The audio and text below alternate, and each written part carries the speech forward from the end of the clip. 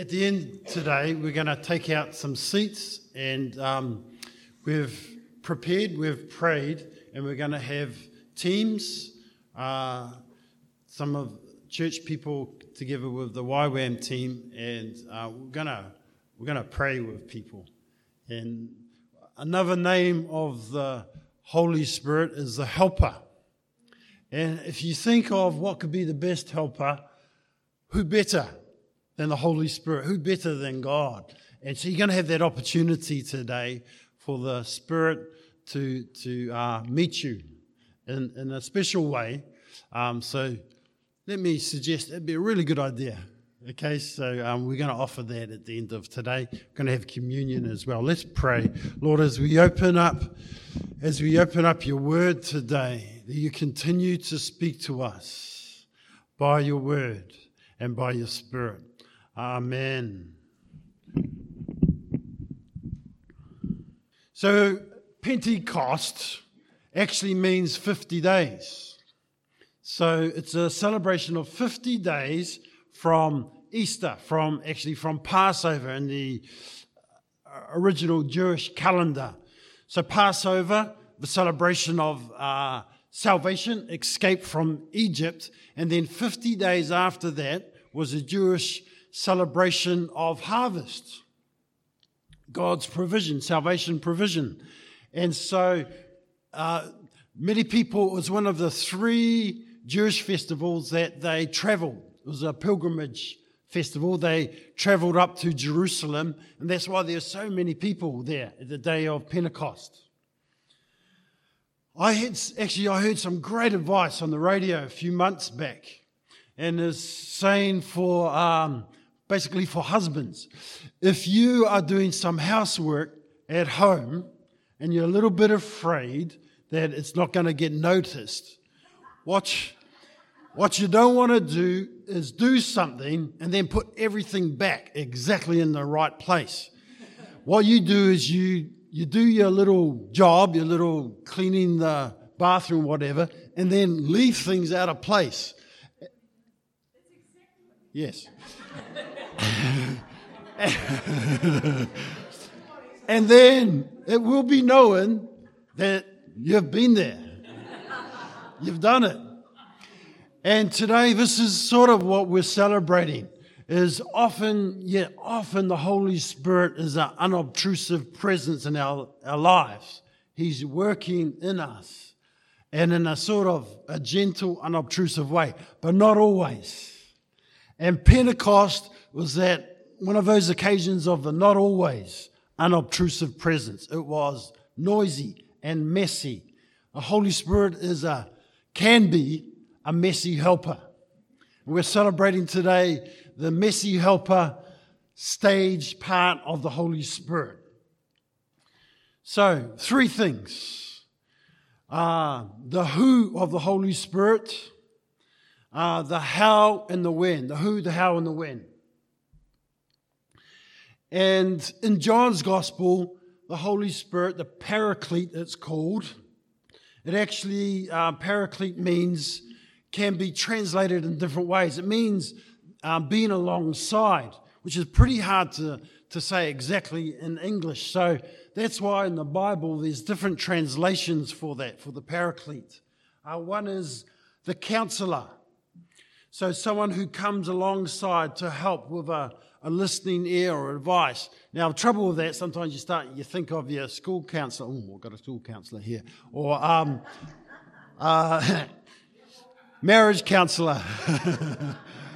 Another one is advocate, someone who helps with a good argument. And at the end, sort of like it's a court scene. The advocate comes alongside you in that way. Good argument and then a really good invoice. Or comforter is another translation, like someone who helps, with hugs. I really like, in many translations, like the word the helper. The Holy Spirit is a helper. It sort of incorporates all of those. So that's our first Bible verse. John 15, verse 26. John 15, verse 26.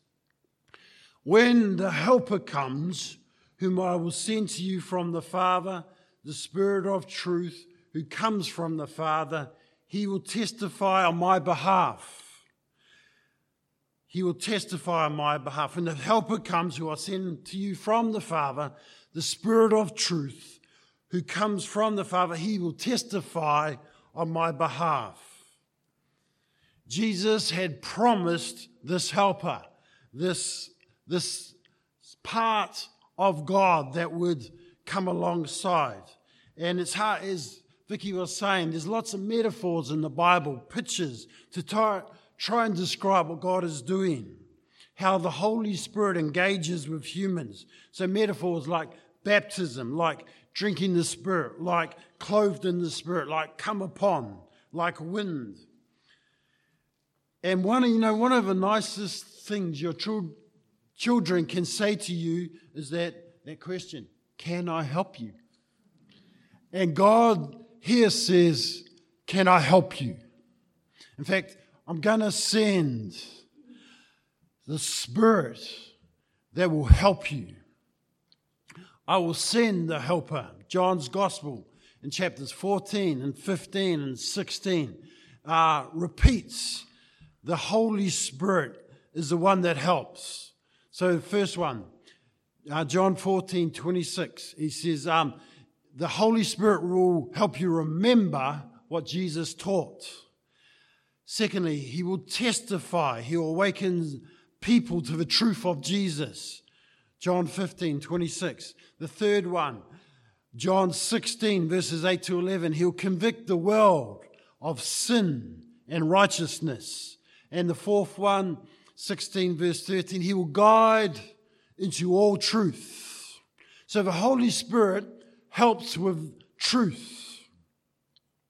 Truth. Truth is one of the things the Holy Spirit helps with. But it's not the only thing. At the end of the Gospel of Luke and then into the second part of Luke, Acts, Luke wrote both, Luke 24:49. It says this, Jesus says, stay in the city until you have been clothed with power from on high. Stay in the city, don't go anywhere until you have been clothed with power from on high. So the Holy Spirit helps with truth, but also helps with power. And, sometimes it's a lot to do with personality and with our experience of the Holy Spirit. And this, for me, Shah's was more dramatic. She had the wind, the tongues, the noise, the everything. For me, as late in teenage, I started to wonder, I don't know if this is true. Grew up in a wonderful Christian family, and I don't think it's true. And then at the age of 18, I came across this group, and this guy, he'd preach every Monday night. And as he opened up the Word of God, I thought, I think it is true. So for me, it was the Spirit of truth that really impacted me. But we have different experiences. So Luke, wait for the power. The power is going to come. And sometimes the Spirit of God has dramatic evidence that he's been in the house. He's a messy helper. Exodus 19:18 on Mount Sinai. And with Moses, there was smoke, there was fire, there was shaking, there was loud noise. Acts 2, fire and loud noise came from outside the house, then into the house. And then strange noises out of the mouths. Acts 4, shaking of the house. And then bold preaching out in the streets. People have different experiences when they feel impacted by the Holy Spirit. Often, at times, people will feel heat. I've felt that. Who else has felt that when you've been prayed for and feel the heat of the Holy Spirit? Jenny Pepe was saying her husband and others, some New Zealand evangelists, they were in the Solomon Islands and there was a revival at the time. The people were saying they felt cold when the Holy Spirit came in power. Because they always feel warm, but they would feel cold. That's true. Some people feel excited when the Spirit moves powerfully, or they fall over. They get emotional. Interesting here, I've seen people that have come in and they're very unused to church, and they'll start to well up and cry, and they don't actually know why. They'll say, I don't know what was happening, but something was happening. Tim Keller says he knows when the Holy Spirit's working in a congregation, he can sense a peace will fall upon the congregation. Long term, when the Spirit has been allowed to stay in the house as a long-term tenant, not as just a B&B 1 or 2 nights, but as long-term, Galatians 5:22 to 23, there'll be love, there'll be joy, there'll be peace, there'll be patience, there'll be kindness, there'll be goodness, there'll be faithfulness, gentleness, and self-control. The fruit of the Spirit is love, joy, peace, patience, kindness, goodness, faithfulness, gentleness, and self-control. The wind of the Spirit, wind can be a bit random sometimes, eh? You're out there, and it's offshore, and then it's onshore. Or you wanted it to be 15 knots, and it comes in at 30 knots. And John 3, verse 8 says this: the wind blows where it wishes. You hear the sound of it, but you do not know where it comes from and where it's going. So is everyone who is born of the Spirit. So the Spirit can be like that, a little bit unpredictable. What is the Holy Spirit? The Holy Spirit is the helper. The Holy Spirit is the helper. Sometimes a messy helper. But what is the Spirit not? What's the Spirit not? It's not a badge of neck-level Christianity. It's not the prefect's little ribbon on your school blazer, right? It's not that. It's not an excuse to pose. The church at Corinth, they were into the Spirit, and the Spirit was upon them. All sorts of dramatic things was going on at the church of Corinth. They were blessed, as well as lots of problems. And they had experience of ecstatic expression of the gifts, such as tongues, prophetic utterances. But the problem was, at Corinth, these were being used as a badge of honor. They were trying to signal their spirituality with their gifts of the Holy Spirit. And actually, they were signaling the opposite. They're signaling their immaturity. So the Spirit is not an excuse to pose, and it's not an excuse to pig out. And at Corinth, they had a pig out problem. They're pigging out with food at their combined lunches. Rich people would have heaps, poor people would have none. But they were also pigging out with the Spirit. They were just, it was random. It was all over the place. And so Paul writes, and he says, don't pig out. Don't pig out with the food. Just eat at home if you're going to do that. And don't pig out with the Spirit. Just have 2 or 3 that'll prophesy, and then it can, or speak in tongues, it can get interpreted. And don't be yelling out across the church. If you don't understand, go home, ask your spouse what's going on. Don't treat the church like a trough. Don't pig out. It's not a trough. Don't pose, don't pig out. So what is the Holy Spirit? The Holy Spirit is a helper. And how does it help? How does it help? It helps us smurf. Not surf, but smurf. So S-M-U-R-F. S for security. It's that assurance from God that there's more to come. There's more to come. I'm going to give you this deposit of the Spirit, and there's more to come.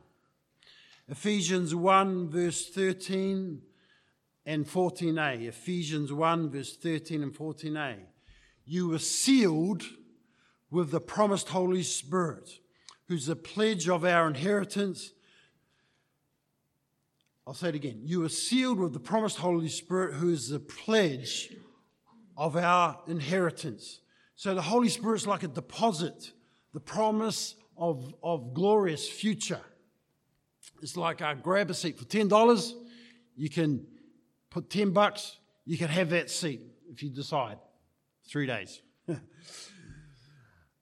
Security, maturity. Ephesians 4. One of the 4 gift lists in the New Testament. So in Ephesians 4 talks about the gifts or the offices of apostle, of prophet, of evangelist, of pastor, and of teacher to bring about maturity and unity.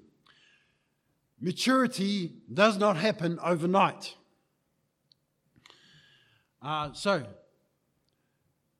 S, security. M, maturity. U, unity. The emphasis is not on the special experience of the Spirit, but the common experience. Not the special experience, but the common experience. 1 Corinthians 12, verse 12. 1 Corinthians 12, verse 12. The body is a unit, though it is composed of many parts, and although its parts are many, they all form one body. So it is with Christ. 13. For in one Spirit we were all baptized into one body, whether Jews or Greeks, slaves or free. We were all given one Spirit to drink. An isolated body part is not much use. A detached body part is not much use. In Africa, before we got there, our colleague there told us a thing that happened just a few years before we got there. It was a bad car crash. 3 kilometres out of our town, Jibo, there was a Y bend. He's driving a Toyota truck, Hilux, I think. They tend to tip. And it tipped and skidded, tipped on its side, skidded. They took them to the hospital. No fatalities, but one guy came in, didn't have his ear. And so the main surgeon, Dr. Elliott, he was down in the capital, Ouagadougou. And they rang him up, and he says, I'm coming back, but go back to the wreck and see if you can find the ear. So our friend Jim, missionary Jim, went back to the car wreck, looked around, he found the ear, and 50 mil of bone. Took it back, and Dr. Elliott said, preserve it, I'm coming back, I'll see if I can sew it back on. Sewed it back on, but it didn't take, and so he lost his ear. One of the effects of that is didn't have anywhere to hang his glasses. He wore glasses. So he had to make a new kind of, way to hold his glasses so he could see. The point is this. A detached body part is not much use. That's why we're part of a body, to help the other parts. Security, maturity, unity. R, righteousness. 2 Corinthians 3, verse 18. We're being transformed into His image with ever increasing glory, which comes from the Lord who is the Spirit. We've been transformed into His image with ever increasing glory, which comes from the Lord who is the Spirit. Righteousness and fruitfulness. The last one, fruitfulness. So the fruit of the Spirit, but also the gifts of the Spirit. In the New Testament, there's 4 gift lists. In Romans 12, 1 Corinthians 12, Ephesians 4, and 1 Peter 4. And most likely, these are selective of the gifts of the Spirit, not exhaustive. By that, we mean that here's some of the things that the Spirit does: healing, preaching, prophecy, interpretation, helps, generosity. All those things, the gifts of the Spirit, they're in those 4 gift lists. And there's probably others that the Spirit gives at times. So, who is the Spirit? It's a helper. What did we just do? Righteousness. And how? By smurfing, security, maturity, unity, righteousness, fruitfulness. And when? When does the Spirit help us? When? When does it happen? Even before we're a Christian, the Spirit is at work. John 16 verse 8, you know what it does? It convicts the world of sin. That's way back then.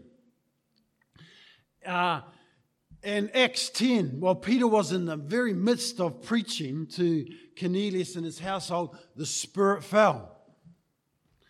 Some Holy Spirit activity is simultaneous with belief, and some is subsequent. It comes later. So, the Spirit can come at any old time. It's like the wind. You just never know. And it's at work before we come to the Lord. It's at work sometime, at the time, and subsequent as well. And it's not a oncer. Acts 2, verse 4, the Spirit fell. Acts 4, the Spirit fell again. And many of them would have been the same people. So it's not a oncer. Not a oncer. Ephesians 5:18 says this: don't get drunk with wine, but keep on being filled with the Spirit. Paul said to Timothy, fan into flame the gift you were given. 2 Timothy 1 verse 6. So we're not sure if that's exactly is the gift of the Spirit or a gift of the Spirit. But what it is definitely the authority and power to be a minister of Christ. So we've got the tools. We've got to use the tools. Fan it into flame. Don't let the tool, the Spirit get dusty. Don't let it get rusty. Look after your tool. Fan into flame. So that raises an interesting question. Can a gift of the Spirit die or die down like a fire? To what extent is the recipient in control of the gift? Can we just let it smolder? Can it be reignited? Well, yeah, it can. Paul says the spirit of the prophets are subject to the control of the prophets. 1 Corinthians 14. And so having the Spirit come on you to baptize you, to aflame you, however you want to describe it, it's not a oncer. It can keep on happening. I'm going to finish with this. And some of you have heard the account of a lady, and there was a revival going on at her church, and they were having meetings every single night. And this lady, she was into it. And at the end of the night, when they're praying for people, first night she came up, and she came up the front, and she was vibrant and noisy, and she was saying, "Fill me, Jesus, fill me, Jesus, fill me, Jesus." And they prayed for her, and boom, the Holy Spirit hit her, and she was blessed and anointed. Next night, there was another meeting. At the end, they were praying for people, invited people up. Same lady comes up the aisle. Same thing. She yells out, "Fill me, Jesus, fill me, Jesus, fill me, Jesus." They prayed for her, boom, hit by the Spirit again. Third night, same lady, same thing, comes up the aisle. "Fill me, Jesus, fill me, Jesus." And someone from the back yells out, "Don't do it, Lord, she leaks." And the thing is this, We all leak. Hey, we all leak.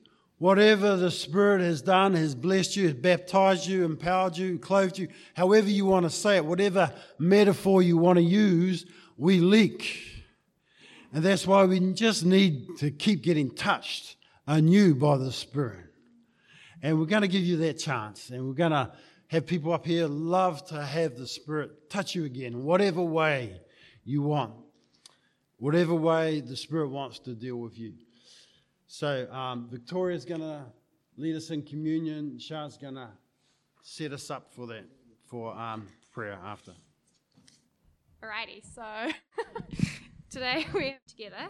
So to start off, I'll just like to read a passage, 1 Corinthians 11:23 to 26. The Lord Jesus, on the night he was betrayed, took bread, and when he had given thanks, he broke it and said, "This is my body, which is for you. Do this in remembrance of me." In the same way, after supper, he took the cup, saying, "This cup is the new covenant in my blood. Do this whenever you drink it in remembrance of me. For whenever you eat this bread and drink this cup, you proclaim the Lord's death until he comes." As I was praying about what to share, I kind of felt three things highlighted. It was cleansing, protection, and remembrance. So Jesus' blood was poured out when he died on the cross in order to cleanse us. And as it says in 1 Peter 1 verse 19, it was the precious blood of Christ, the sinless and spotless Lamb of God. Jesus' perfections allow us to accept this precious gift of being made clean. So let's step into that grace that's available to us as children of God. His blood and body covered everything, and no sin is too far or too wide for his reach. Secondly, Jesus' blood protects us. It sets us apart and shields us from judgment.